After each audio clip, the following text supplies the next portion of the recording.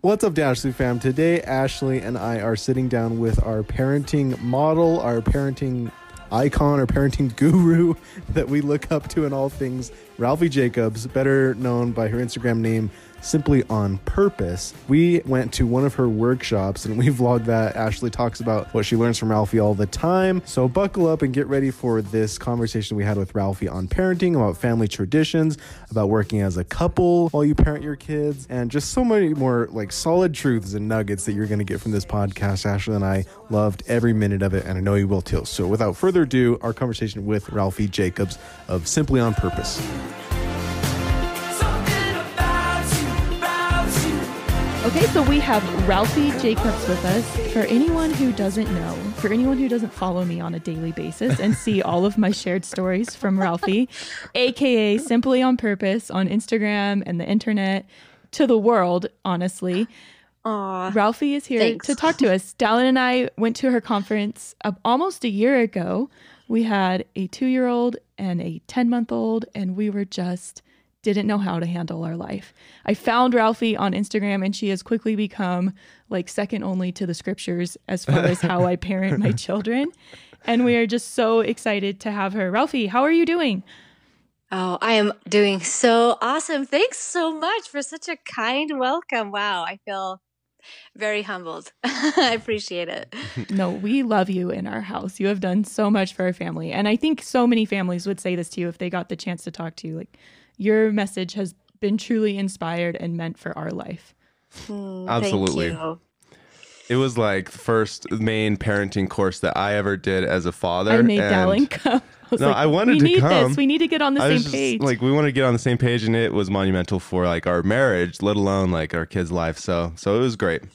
And we have a few Yes. questions that we wanted to like follow up on or just discuss a little bit more, just of the main things that you discuss in like on Instagram every day. But first, we just wanted to get to know you a little bit and how you kind of got to this point. Like, what is your story and how did you get to where you're at today with like Instagram and traveling the country doing workshops and having a course and just all of that having good this stuff? like positive parenting movement be your passion. Oh, yeah. Well, to be honest, I don't even know. I don't even know how it happened. It just did. Wow, that's I mean, miraculous things happen. I think that once you have a willing heart and you're open to the possibility that the universe brings things in front of you so that it can be possible. I just grew up in a unique household with a very large family and a father who was disabled and a mother who has a PhD in child psychology. So it was just very much like this upbringing of human struggle and the respect for it. And I love children. Like, that's my natural passion, is nurturing children and learning how children learn and how they think and seeing things through their eyes and their perspective. So it came very natural to me to go into early childhood education. But then after I started my own family, I saw this huge need for a positive conversation about parenting. There just wasn't a lot of productive voices out there, and especially voices on the internet. There's a lot of like airing our grievances and saying why we don't like it or why our kids are bugging us. So I wanted to stop feigning neutrality and to speak up about it. And there's just a huge need for it, such a great need for it. So I came in at the right time and had the right voice for it to just resonate with so many families. Well, I love that you take a science-based approach to like childhood development, and that really resonated with me. It wasn't just like a bunch of good ideas. It was like meaty, you know? That's what I really appreciated about it. Yes, and that's what guys love about it, is it's when we dig into the science and the research and like brain development, it connects the dots for us, and it's no longer like, oh, let's just emote and talk about how we feel. It's more like, this is lawful, this is predictable versus kumbaya, you know? Yeah. I think it's real tangible scientific research backed up. Well, it's so scary as a parent, or at least we kind of felt this when our son George turned 2, and suddenly he had these misbehaviors, or like not behaviors we loved, and we felt like deep in our heart that we had done something wrong and it was our fault. And if we didn't change something or do something, there's all this fear that we would be the reason that he wouldn't be a successful member of society, or like that he would fail because of us. So like you kind of came in at just the right time, where like you were the change we made instead of other paths we could have gone down because of that fear. Mm-hmm. Yeah. And that's a really good point to make, is that sometimes parents will think, my child's only 9 months old, or my child is only 1. I mean, is this even going to help me at all? The earlier you can learn about those parenting skills, the better, because you're developing patterns, you're developing habits, and it's harder to change them. I mean, it's definitely not impossible. It's always possible. Change is always possible. It's like the neuroplasticity of our brain, is we can always change and remold our brain through experience on purpose. But it's so much easier if we start when they're really young and we start at the beginning. Totally agree. It's so hard too to like change how you parent. Like our second baby, we hadn't done much with a 2-year-old, like we'd mostly just enjoyed him. But with the second one, just like little things, like her first little tantrum or her first time saying no to us, just knowing, kind of having a path that we already knew how to walk down, it's been so much more chill. Yeah. Yes. So you started Instagram, and then when did you first when were you like, oh, know that people wanted you to like set up conferences, and like how did it escalate? How did it escalate? That's a good way to to quote Anchorman, well, that escalated quickly. Yes, right, exactly. So I think I had maybe like 5,000 followers, and there was a really sweet girl, Kim Christensen. Does Loom journals. Anyway, she was like, "Hey, if you want to like come to Utah anytime, I'll like make an event for you." And I was like, all right, sure. Anybody will show up for that. But she's like, "Let's do it a charitable event." Like we had just had Hurricane Harvey here that had like devastated Houston. And so I was like, yeah, let's do this. I mean, even if we make a few $100s, it'll be perfect.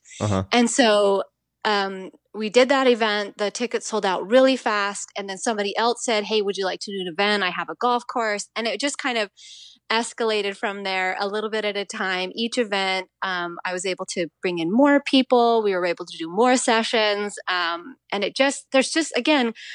there's such a huge need for it. We have such a different environment that we're trying to raise our children in, and we need new skills. We can't lean back into what our parents did. We have to have some really deliberate skills of how to direct our child through this journey that they're living in now in the world that they have today. So,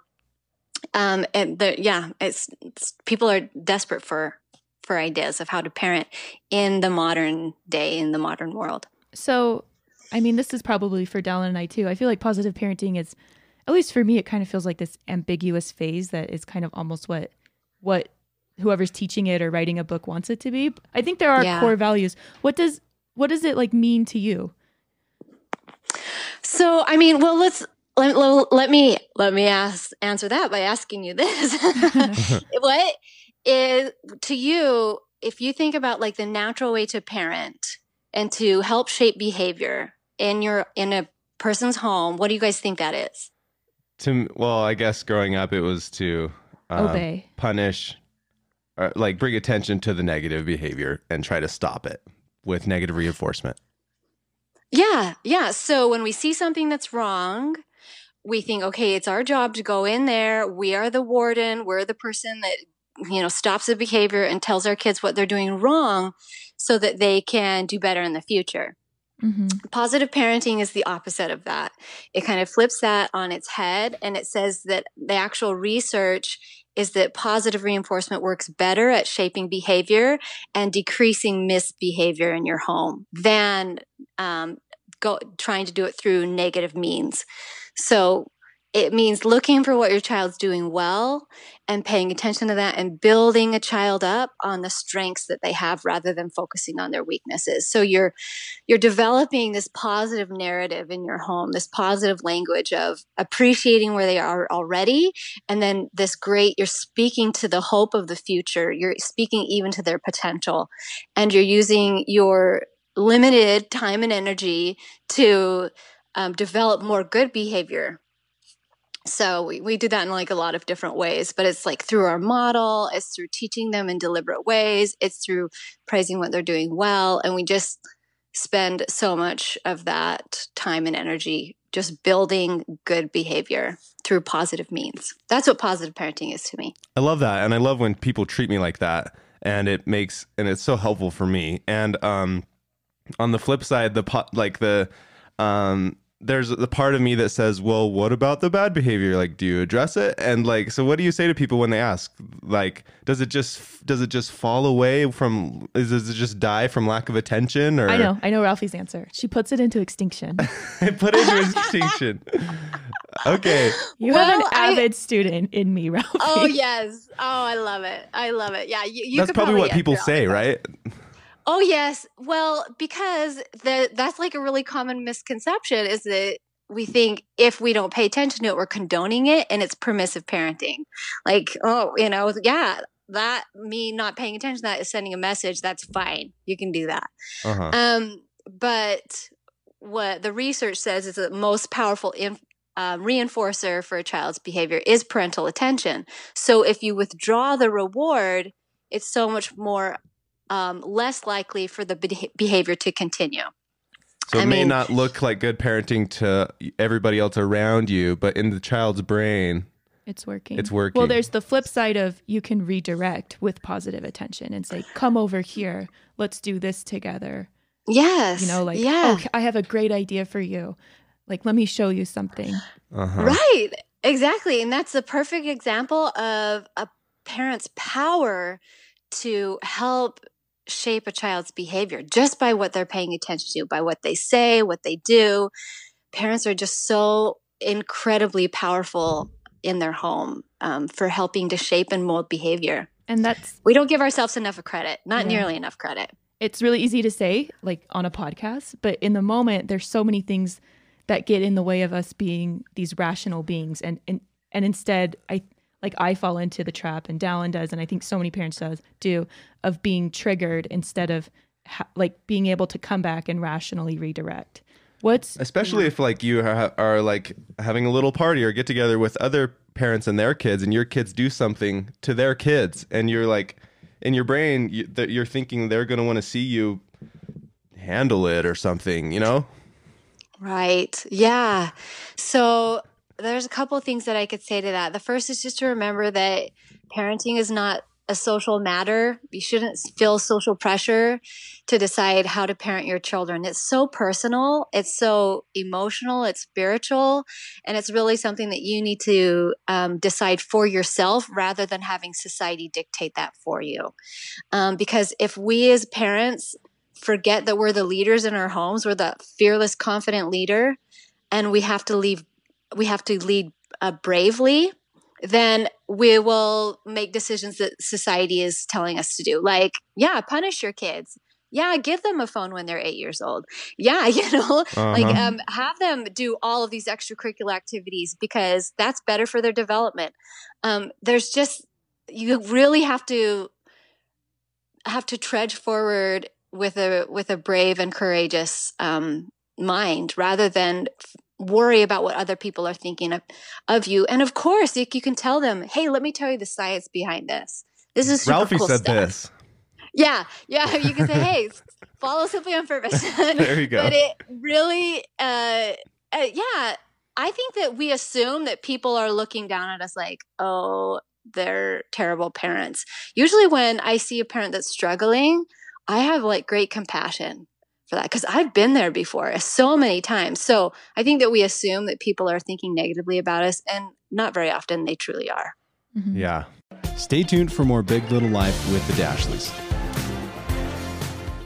We are supported by BetterHelp. You guys know that Ashley and I are all about improving ourselves and our mental health and the health of our relationship. And BetterHelp is an online option where you can connect with a professional counselor in a safe and private online environment. It is so convenient. You can get help on your own time and at your own pace. You can schedule secure video or phone sessions. You can even chat and text with your therapist. There are over 3,000 US licensed therapists across all 50 states specializing in depression, stress, anxiety, relationships, sleeping, trauma, anger, family conflicts, LGBT matters, grief, self-esteem. Anything you share is confidential. This is available worldwide, and you can start communicating in under 24 hours. There is financial aid available for those who qualify. It's secure, it's convenient, and it's professional and affordable. It's especially affordable for you guys, Big Little Life with the Dashleys listeners, because you'll get a 10% off your first month coupon code with discount code Dashleys. So why not get started today? Go to betterhelp.com/Dashleys. Simply fill out a questionnaire to help them assess your needs and get matched with a counselor that you will love. That's betterhelp.com/Dashleys. We are supported by Trust and Will. You guys, it is so important to have a will spelled out, ready to go for your family. I can't explain how much peace of mind it brings to Ashley and I knowing that if anything happens to us, heaven forbid, that our family, our kids, our assets, everything is taken care of in our will. And we made it online, and it is so easy with trustandwill.com. Trustandwill.com makes getting a legal will easy and affordable for everyone. It's 10 minutes to finish online. It is a lot easier than you would think. And estate plans start at just $39. They offer guardianships, wills, and trusts in all 50 states. They even have people available to instantly answer any questions you may have during the process. Seriously, it's so easy. Do it for your family, do it for your loved ones, do it for yourself. Guardianships start at $39, wills at $69, and trusts at $399. Visit trustandwill.com/biglittle to automatically receive 10% off your purchase of a guardianship, will, or trust. Again, that's trustandwill.com/biglittle to automatically receive 10% off your purchase of a guardianship, will, or trust.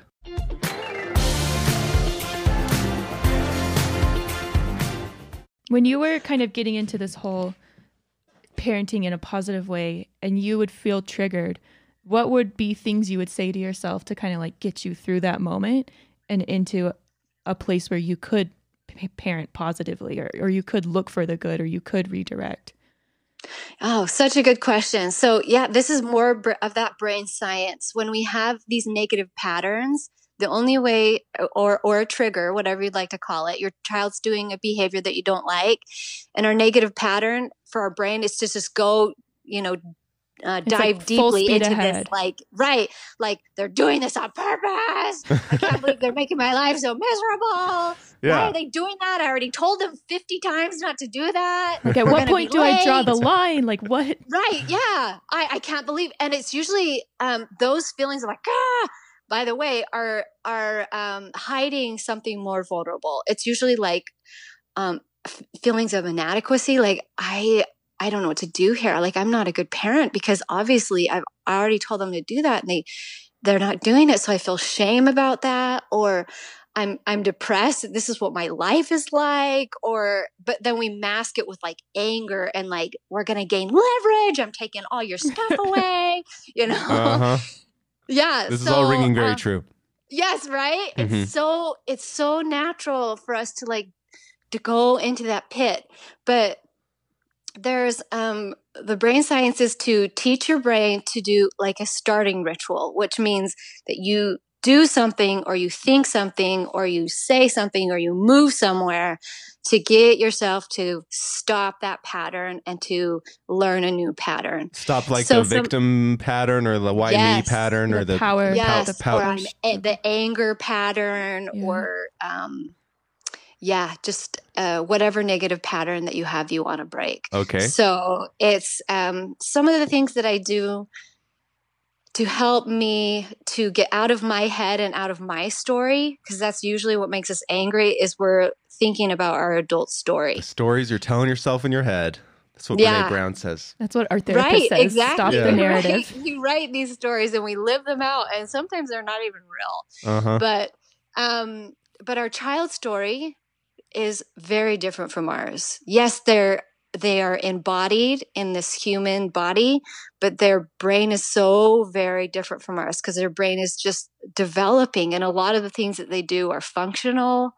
I mean, like lying is a great example where parents like, that's the adult moral story, is they're lying to me. How dare they lie to me? I can't believe they would lie to me.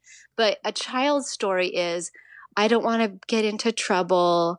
I'm afraid, like I might get hurt, or this is going to just keep peace in the home. Or I'll just be creative about what happened and I'll pretend like it didn't or it did. So that's their story. Yeah, nothing insightful or like manipulative at all. Just like, I'm going to be creative. Yeah, no. Right. It's like, let me think, you know, or I say a lot of times, like, it's like putting your child up against a cliff and then pushing them over it. Like, did you lie to me? And then you like push them over and they're like, yes, I lied. And you're like, you see, I told, you know, man, you like so cue sad. the lie. Yeah, it is so sad. So that's the adult story versus the child's story. So for me to get into my child's head and get into their story, I have to do a starting ritual. I have to say something, or I have to do something. I have to move my body, or give my mind a new thought. So one thing that helps me a ton is to just move and get down at their level and look them in the eyes at eye level rather than standing over them. And this is like an early childhood development thing. If you can just move your body and sit down at their level, then you're sending a message of, I can see things through your point of view. I can see what's going on here, and I can help you. And another thing that you can do is, so move your body, get down at their level. Another thing that I like to do is other starting rituals that sound like, it's okay to be 3. That's okay. It's not a bad thing to like push limits. It's not a bad thing to throw a tantrum. Tantrums aren't like the most evil thing. They're actually the answer to a lot of emotional buildup. And another one that I really like to say to myself is, just like me. So a lot of times we project our better self onto our children, like, get a hold of yourself, you know, kind of a thing, and we're yelling at them. But I know it's funny, huh? Yeah. But so for me, when I say just like me, it's usually they're struggling with something that I still struggle with, and I am, you know, 35 years older than them. Mm-hmm. So if she's like whining and crying and screaming because she can't put her shoes on and tie them fast enough because we're going to be late, and I'm like frustrated and I'm feeding my anxiousness onto her and my frustration, she doesn't like to be put up against a tight timeline, and it makes her stressed and nervous, just like me. I'm the same way.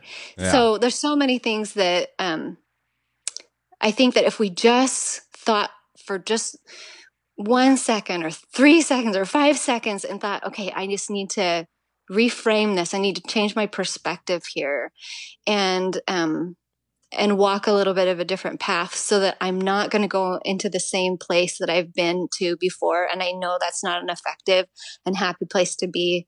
I'd rather be over here trying something new. And I say this all the time: if what you're doing isn't working, do something different. And often it's doing the opposite of what you're doing. So if you're yelling or screaming at your child, if that's something and it's obviously not working and you feel bad about it later and you're like, oh, I'm a terrible parent because I lost my cool. Do the opposite. Get down at their level and talk in a really slow voice. You can talk in a slow voice when you're angry, by the way. I was listening to many. I do it all the time. You guys, you and Carly talked about that. You're doing like a mini course on Instagram right now. Yeah. And you talked about like Mr. Rogers and his voice. And I just had so many questions pop into my head. And I always have had these, like, how much is my 3-year-old really understanding of this paragraph of words I'm throwing at him about why he needs to behave well? Or like what's your take on that as far as like slow and simple and direct? How do you go about that with your words with your younger kids? Yeah, monologues don't work for any child, even if they're 16. I guess they'll tune us out really fast. But one of the best ways to have a child learn is to ask them questions. And if you And if you watch like Mr. Rogers or somebody that's really good in child development, they will talk slowly, but they'll really engage the child's brain. They'll have the child think of the ideas. They'll have the child use their own logic to solve their own problems.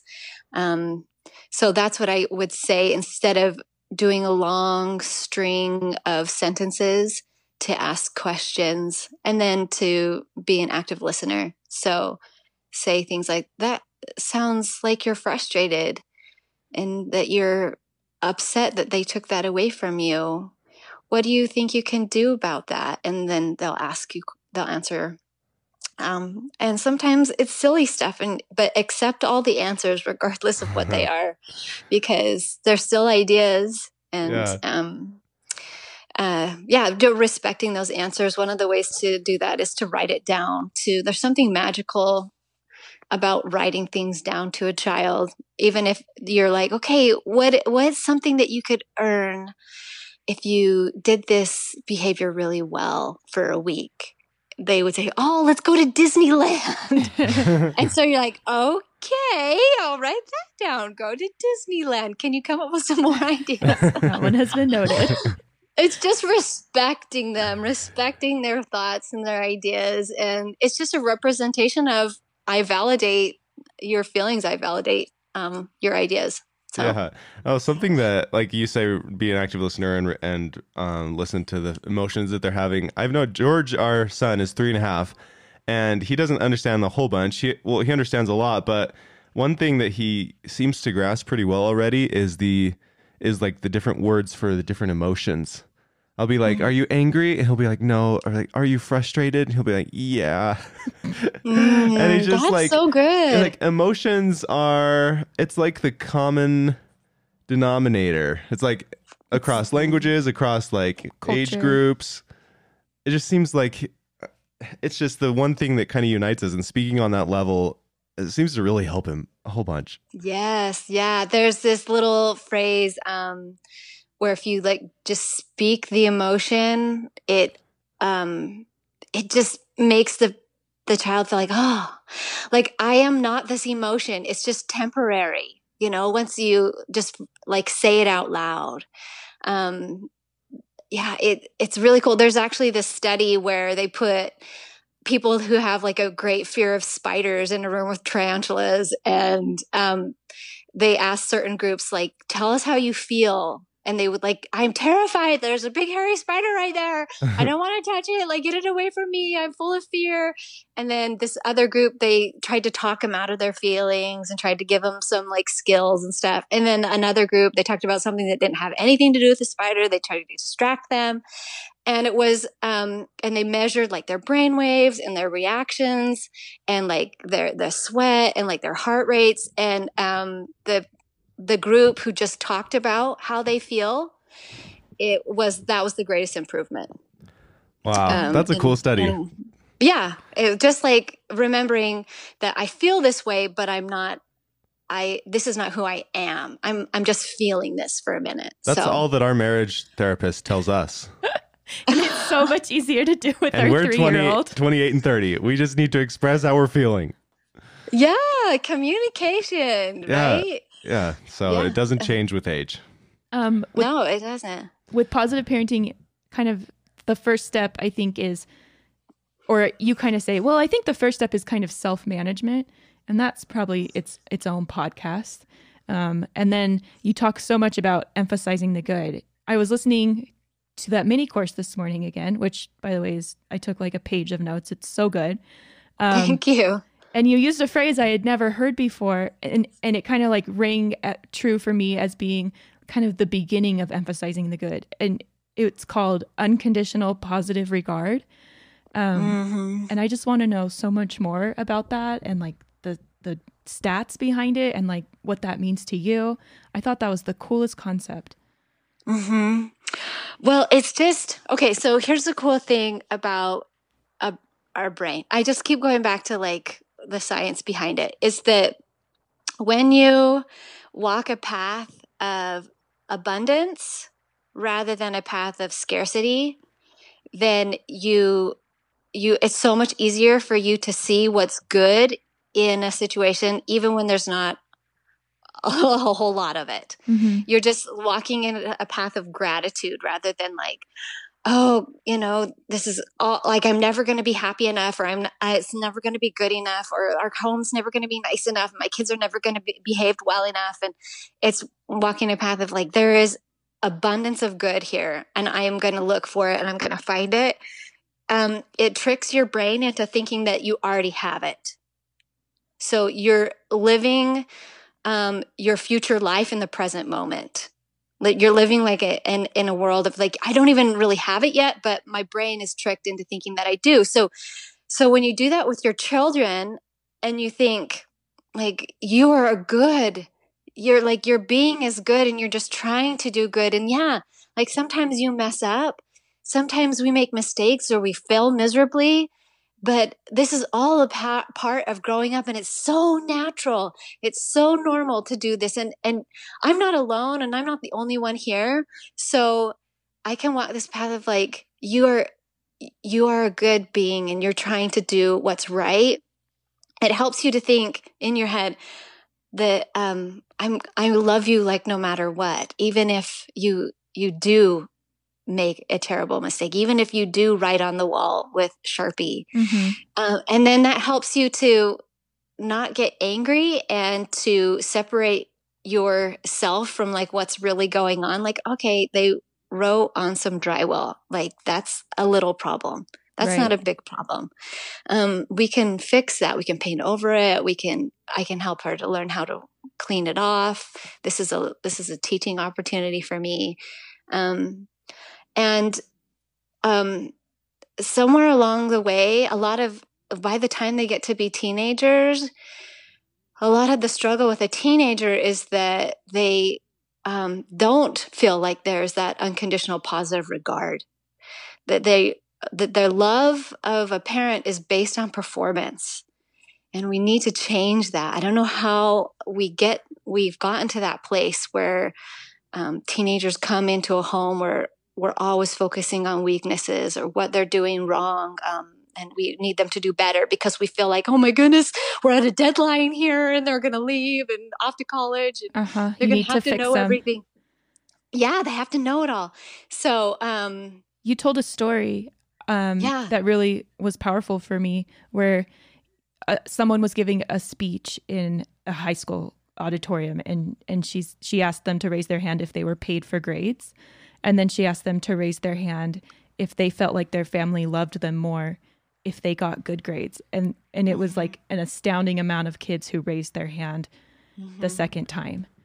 And it just kind of illustrates the mindset that we have as parents, that it's, I don't know, punitive's not the right word, but it's based on merit, or it's based on how well, or I guess we illustrate our love for them based on how well they do their chores or how clean they are or how well they perform, like performance based, I guess. Yeah. Yeah. And really the secret of parenting is not what a parent does for the child or to the child. It's rather who the parent is to the child. Like that's the secret of parenting. That's why I talk so much about being a safe parent and being consistent and always being that place for your child to be able to come home to, because that's where those strong attachments are created. And what's changed in the culture of our world today is that we're rearing children who really struggle with attachment. They struggle with having a strong attachment to their parents, and it's eroding the family because where in the home, that's where we learn how to nurture, we learn how to comfort, we learn how to guide, we learn how to model, we learn so many important things. I mean, it's basically like the foundation of who we are. Anytime somebody goes to a therapist, it's almost always like their childhood story that needs to like come out and to be healed because there's something that wasn't quite right or didn't quite work very well. And I don't want to put the pressure on parents like it's all or nothing, because truly it's not. I mean, in fact, the research is that you only have to get it right 40% of the time for them to turn out fine. Oh, that's But relieving. yeah, it's so relieving. But to really remember, like, parenting and family home and and how we regard our children matters more now than ever. It really, really does. Yeah. So, and we feel that, right? Uh-huh. We really we start to feel that, and we're really beginning to understand that. So when you say like who the parent is for the child, would you say that includes like how the parent sees the child, like their worth? Yes. And like what else? Yeah. And if the parent is that gentle teacher, and the model for a child looks at a parent for everything. So they're really a child's North Star. So everything that you do, that's like the gold standard for no a pressure. child. I've been No pressure. Yeah, right? 40% of the time. Yeah. Yeah. Stay tuned for more Big Little Life with the Dashleys. Another day is here, and you're ready for it. What to wear? Check. Breakfast, lunch, and dinner? Check. Planning for what's next and how to save for it? That's where Bank of America can help. For your financial to-dos, Bank of America has experts ready to help get you closer to your goals. Get started at one of our local financial centers or 24/7 in our mobile banking app. Find a location near you at bankofamerica.com/talktous. What would you like the power to do? Mobile banking requires downloading the app and is only available for select devices. Message and data rates may apply. Bank of America NA, member FDIC. When you need mealtime inspiration, it's worth shopping Kroger, where you'll find over 30,000 mouth-watering choices that excite your inner foodie. And no matter what tasty choice you make, you'll enjoy our everyday low prices, plus extra ways to save, like digital coupons worth over $600 each week. You can also save up to $1 off per gallon at the pump with fuel points. More savings and more inspiring flavors make shopping Kroger worth it every time. Kroger, fresh for everyone. Fuel restrictions apply.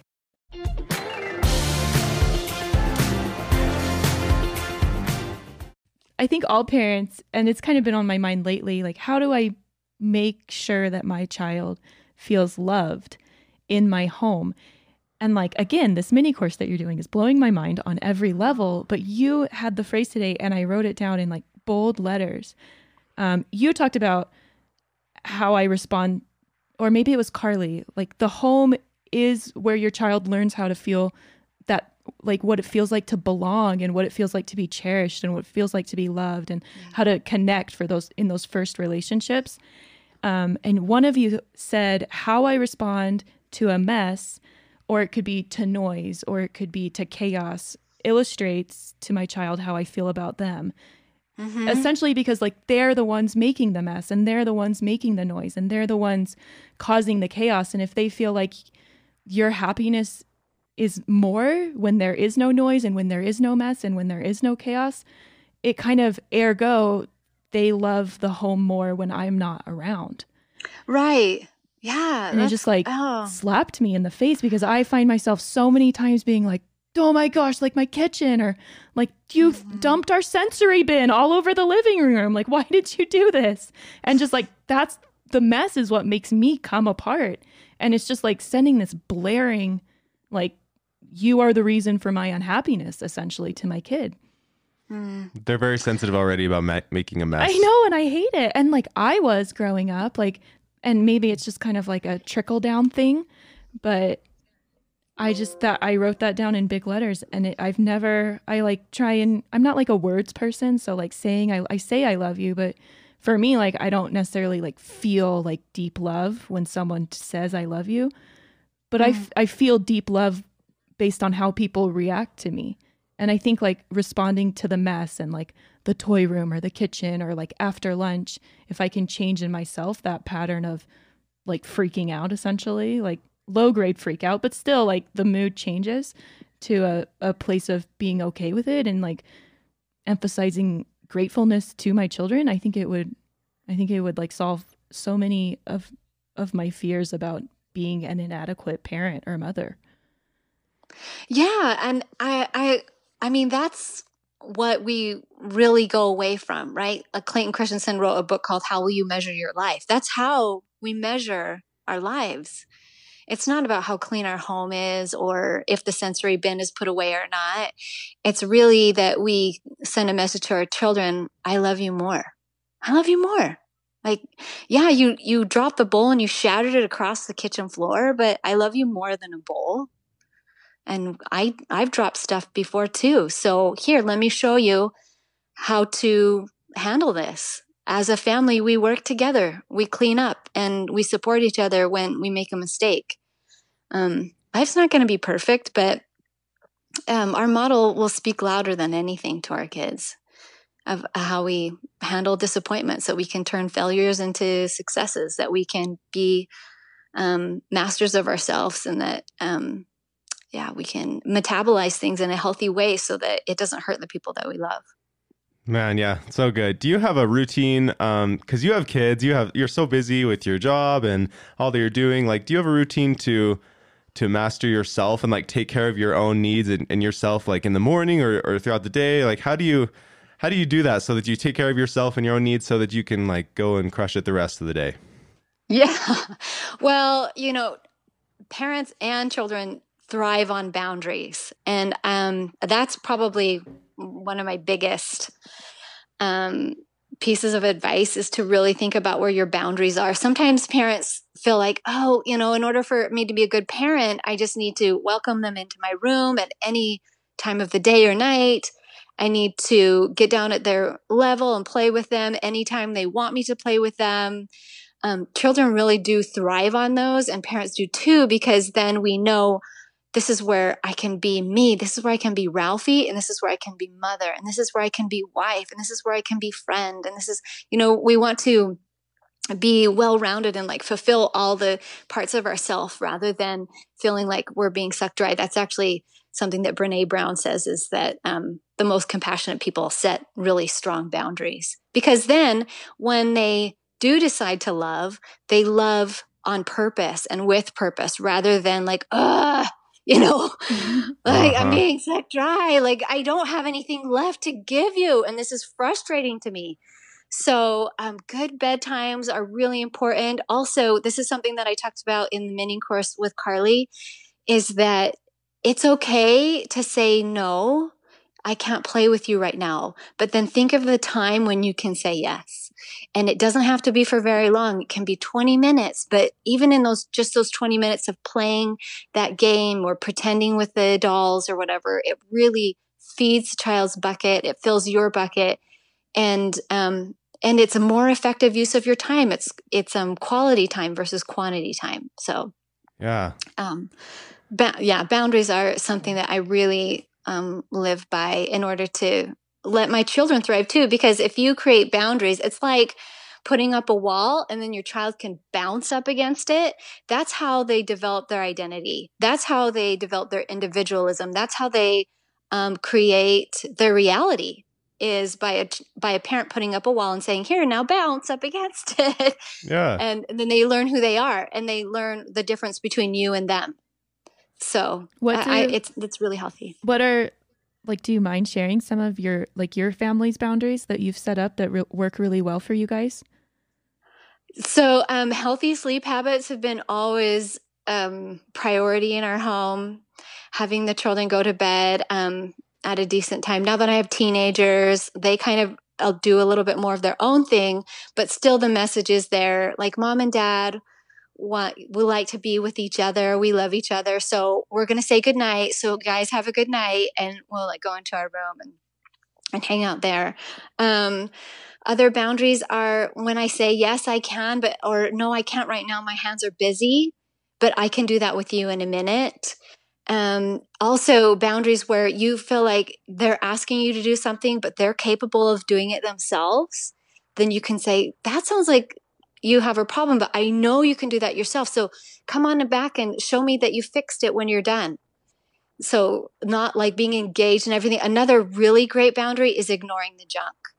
That's a huge boundary where you say, this is what I'll engage in, and this is what I will not engage in. And I don't need to engage in every sibling fight. And I don't need to engage in all of your whining. And I don't need to engage in all the other stuff that annoys me. That's something that I'm not going to use my energy and my time for, but I will use my energy and my time for helping you to develop more good habits. So those are, strong boundaries there. I have to ask, this is a happening in the Ashley and Down house right now. For ignoring the whining, like, do you just let them whine at your leg for an hour, or are you like, do you physically remove them from the room that you're in? How do you, like, what does ignoring look like to you in regards to whining? Yeah. So ignoring the junk is usually what parents remember the most because that's easier. Mm-hmm. Uh-huh. Like they'll remember, ignore. Oh, I can ignore. That sounds easier. But what the other side of that coin is selectively reinforced behaviors. We don't say selectively reinforced behaviors because it's not as catchy as ignore the junk. Right. So, but those two are together. They have to stay together. So while you are ignoring what you do not want to pay attention to, find something that you will pay attention to. And it doesn't have to be there in the moment. It can be something that they did before, or it can be something that you're expressing hope for that they'll do after. So when a child's whining, you can say, thank you for standing right by me and keeping your feet calm. Or you can say, you find anything that they're doing right. Or you can say, oh, I loved right after school, you came and you brought me that picture. It was so pretty. Can you go get it for me again? I want to see it again. Or you can do a simple cue. That's another way to help momentum is you can say, I would love to talk to you as soon as your voice sounds like mine. That's good. So that you're kind of redirecting and you're moving it in the direction that you'd like it to go without pay attention to the whining. So that's another little tip is like, don't use your time to talk about the negative form of the behavior. So sometimes parents will say, thank you for not whining. Yeah. You're still talking about the whining, even though you've thanked them for not doing it anymore. You've given attention to the negative behavior. So you instead say, thank you for talking in a calm voice. I love it when you talk like that. That's good. And then that usually works. If it doesn't, is the next phrase like however long down the road, it looks like you're losing control. Like, let's go find a place for you to calm down. Is that kind of the route you go? Sure. Yeah. You can help with that. That's and especially you can help with that in the moment. When they're happy, I would practice that behavior so that they know what's happening rather than like, what is she doing? That it's not a punishment. It's more of an opportunity to reset and to gain some self-regulation and learn how to cope with your emotions. Those are basic skills that all people need to learn how to do is to learn self-soothing. So you can do that and then, but then make sure that you show them the path back to you. That's the difference between a punitive timeout and like a timeout where you say, it sounds like you just need a breather. And then as soon as you're ready, come on back. I'd love to give you a hug when you're ready. So those are different experiences there for the child, very different. Yeah, I love that. Okay, you talked about one thing that you like would be your number one tip of advice, like boundaries. Maybe not number one, but one of your big tips of advice. Do you have a top three? Like if you were to go back and talk to Ralphie when Aaron was born and say, hey, new mom, like these things are really going to be a lifesaver to you when you have your fourth baby, but you should start doing this with your first baby. Mm-hmm. Yeah. I would probably talk about all the ways that a parent can build good behavior. So, using your power to build on your child's strengths and what they're doing well, and the ability to create momentum for more good. So I would talk more about how to model what you'd like to see and how to teach a young child more deliberately rather than saying, stop, knock it off, get off of that, don't touch that, don't stick your fork in there. I would talk about that it's okay it's important for you to show them the path that you want them to walk on rather than telling them to just stop walking. That would probably be that. Like use your model. all-encompassing. Yeah. yeah, use your model and teach your child more deliberately. Cool. That just rings with the positive reinforcement Yeah. mindset. What does parenting look like for you and your husband? How what have you guys done to like come together on this journey and complement each other? Like, what does that look like in your home? Well, to be honest, Brian he's the better parent. He's so good. And so I know that there's not all couples live with that kind of dynamic. He's very meek and mild. And so it's super teachable. So when he learns something, he just sticks with it. But not all parenting is like that. And we still have to learn from each other, right? Like I'll give him a look and be like, really? Or sometimes he'll give me a look like, really? And we're like, we have to reset or think about what we're going to do, or our communication isn't effective, or we have gotten better about talking about what we should do with helping to guide our children and to teach them more deliberately. I would say that's probably one of the biggest things that we are doing differently, is that instead of like, oh my word, she is nuts, this child is going to this is going to be the year of surviving Nell. I mean, really, that's all we're, and it's just like, yeah, we're like, hey, it's making us crazy. I think that now where our conversations are so much more productive, like what could we do? What would help her? All right, maybe we can have a mommy daughter date this Saturday, and I can talk to her about it. Or maybe she needs a different outlet. Maybe we can start a book club. So it's more like productive conversations, and how we just feel more empowered as parents to be able to make a difference in our children's world. But again, going back to not all parents are like that, and couples are like this. And I think that often parents actually are coupled together that are opposites. Like opposites really do attract. Mm-hmm. And they become even stronger opposites because they'll polarize each other. Like one parent will feel like, oh, she's too lenient, so I'm going to have to make up for her leniency. And the other one will be like, well, he's too strict, so I'm going to have to make up for him, being a strict ruler. And so they'll continue to like pull further and further apart. But what I would just maybe say as a recommendation, that is just to stop the power struggles, not with just your children, but with your spouse as well, and realize that you really are on the same team. You both want to raise good kids. And when we argue about that, and it just pushes the partnership further away. So better communication. I mean, you guys know this already because it sounds like you've had lots of practice with it, but yeah, like letting go of things will really make your home more peaceful. You don't need to like dig in and say what they're doing wrong.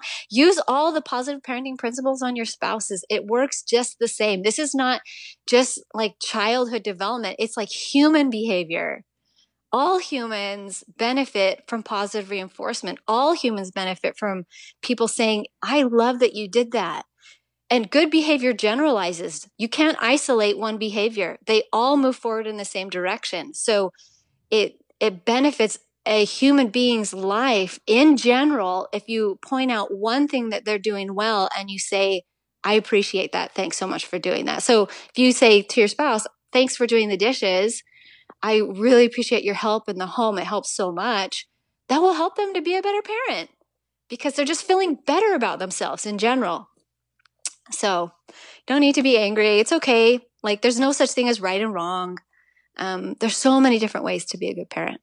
Yeah, you talked about in your mini course again. I keep going back there. Like you said, everything needs to be mutual with your kids, with your spouse. And I think when we think of the family, sometimes we think of a pyramid or like someone's the head or someone's more in charge than the other person, or the children need to be always obedient. And I loved what you said where it needs to be mutual, like respect needs to go back and forth mutually, and love needs to go back and forth mutually, and listening needs to go back and forth mutually. I thought that was a really powerful, could be a really powerful change in our home and in any home. Yeah. And in any relationship. Yeah. And instead of thinking of yourself as the boss, the one that is the dictator and is at that top of the pyramid, like you just mentioned. Think of yourself as like, I'm just barely one chapter ahead. And I'm just the mentor. I'm the counselor. I am the consultant. I am the one that is the advisor. And I am the one that they're inspired by, rather than I have to know all things all the time. And show them you're human. That's so good for your kids to have you be humanized. Because when they get to be adults, it's less stressful for them. Yeah. They realize that mom and dad messed up too, and we're still figuring things out. Yeah, that's really good. So so your husband does he work outside the home? Yes, he does. Okay, so you're with the kids throughout the day. So do you still consider yourself the primary caregiver, or does it is it just how do you balance the roles there, or do you see you're both equally like the primary caregiver? I would say since I started Simply on Purpose, we've definitely may become more dual impact on the home. Yeah. If that makes sense. Yeah, because Brian is incredibly supportive of what I do. And so he is helping to fill in the gaps where I can't do those things anymore. And it's been so good for the kids. And this is something that I can speak to for all families, is that sometimes if we can take a step back and allow our children to spread their wings a little bit, we can see how capable they are. And that's the same with your spouse too. I am like very much the nurturer. I like to take care of my home. I like to take care of my children. I love to make them meals. And I mean, that's just right or wrong, right? But that's just who I am. And so it's so good for Brian. It's so good for my kids for me to have to take a step back and say, I have to work on this project, or this is something that I need to get done. And then they just spread their wings. And you see them feel empowered, see them being able to do the things that you thought that they couldn't do, but they can do them. And they feel stronger because of it. So, yeah. That's really good. Ralphie, we're running short on time. We want to respect your day, but I just wanted to ask you one final question. I love learning about the real life and about what people are implementing in their home. And I know from following you, you have so many cool rituals and traditions that you do with your family. And what are your favorite ones that you're doing right now with your family? Maybe it's something that happens at night or at dinner or at Christmas. What's your favorite ritual that has had the most impact on your feeling of togetherness and connectivity? Well, this is kind of a general one, I guess. I mean, not too specific. I mean, we have lots of little traditions that are fun, but probably one of the biggest that has made our family special, I guess, is the fact that we really do love to be together, and that it's probably our favorite place to be is together, rather than over at Freddie's house or I don't know, Yeah. going to gymnastics class or whatever. They really, which they do those things as well, but they really do love to be together. And I think that that's something that you can create. Culture in a home, it happens whether you pay attention to it or not. So, but a parent has the power to create a culture that's purposeful, a culture that you want to have. And so if you want to have music be a big part of your culture, make it be so by introducing that to your kids and have it going to concerts. If you want sports to be a big part of your culture, you can make it be that too. But for us, it's really it's been we are each other's best friends. We love to be together. Things that foster that are screen time is family time. So we don't turn on the TV unless we're all sitting down and we're watching a show together that we think is funny, or we're watching a movie on Friday movie night.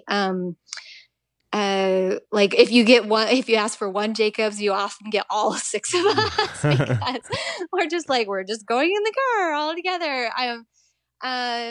It's just something that we enjoy. So and as a parent, you can make it be like, create those adventures, have an adventure on a Saturday, or have those traditions. Traditions are basically like, if you think of a rug, it's like the fabric that weaves it together and holds it together. That's what traditions are. They make the family unified. They make the family feel special, and they don't have to be big. They can be like the tiniest, silliest little things. Like whenever Brian gets home, he stands on the rug and Sybil like runs up to him and he lifts her up and gives her a big hug. They call it the hug rug. And that's such a silly little thing. But it's something that they'll remember, and they feel special because they're part of a family that has that tradition. So, come up with some silly little traditions that look unique for your home. That's so neat. That's so neat. Earlier, you one last little question. You mentioned screen time is family time, and then you at the beginning you mentioned like, I'm just going to give a phone to a kid when I'm 8. When do you give your kids phones? Well, my kids don't have personal phones yet. I have Erin's almost 17. She doesn't have one yet. Our plan is to probably give her a Gab phone. Those are like are they like the screenless ones? It looks like a smartphone, but it doesn't have an app store. It just has like ability to call and text, and has a calendar and an alarm or something like that, or a calculator. Does she push back at all on that? Like, she's in high heavens, school. yes. Okay. Yes. But that It's like just go into that, like, manage your expectations. Yeah. Your children will feel the social pressure, and you'll feel it too. But we do have a family phone that has a SIM card, and they can use it when they need to go babysitting, or they can use it at school when they need it for a project. So we do give them an option, but I just feel like I have to protect their childhood as much as I can. And I know some may say that a 16-year-old is no longer a child, but she has a big body, but she's still a child. And you just have to do what's right for your family. And I don't think I'll ever hear a parent say, I wish I would have given them a cell phone sooner. Yeah. It's never, ever going to be that story. Somebody sent me a DM a few days ago because I was talking randomly about phones, and she said, do you feel bad? Does she ever feel bad that she's missed out on a party? And I said, honestly, she doesn't know that she missed out because nobody's contacted her, or what, you know what I mean? Well, and like probably her friends who want her at a party know to call your phone or the home phone. Right. Or they tell know her to at use school.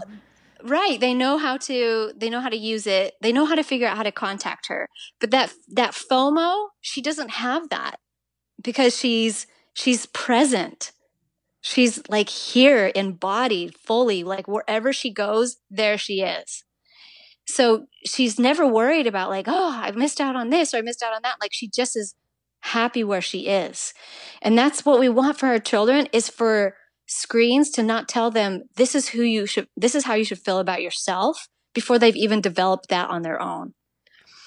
Yeah. So I mean, that's what we want for ourselves. I've started purposely, like, quotation mark fingers, losing my phone and just leaving it at home when I go places. And it's helped so much with me just not having the FOMO or not feeling like I'm missing calls or missing schedules or behind on time. It just allows me to just be at the park or to, like look at my kid or talk to them, or I don't have anything else to do. I don't have a phone in my hand. I can get down and play with them if I don't know where my phone is. And I'm really good at losing stuff. So it comes very naturally to me to not know where my phone is ever. But it's been like a great thing for me. Yeah. That happened to me just the other day. I left my phone home, and I got home and I didn't see it for several hours after that. And then I looked at my messages and I had missed a meeting because they had changed the time or whatever. And I was like, oh, I didn't even know. And I missed out on a meeting. Drat, darn. I feel not too bad about that. So yeah. Present, there's more benefits than one if you leave your phone behind. That's really good. Cool. Thank you so much, Ralphie, for calling us. and just for giving us some time to chat. I'm sure everyone who listens to our podcast will love this one so much. It's been one of our favorites. Oh, it's my pleasure. And enjoy those kids. Give them a big hug for me. And I wish you the best of luck in all of your parenting endeavors. Thank you so much. One more time, where can everybody listening, where can they find you and learn more about everything that you're putting out there? Yeah, I'm on Simply on Purpose on Instagram. And then I have a website called simplyonpurpose.org. And I have an audio course out all about the parenting principles that I teach, and I do workshops across the U.S. Do you schedule a workshop on the website too? Yep. Mm-hmm. Cool. All the workshops are up there. All righty. Yep. There it is. Okay, check out Ralphie, Simply on Purpose. If you haven't heard of her already, if you're not already following her, definitely do it. It's been life-changing for us, seriously. So thanks again, Ralphie. Have a great rest of your day. You're welcome. You too. See ya. Bye now.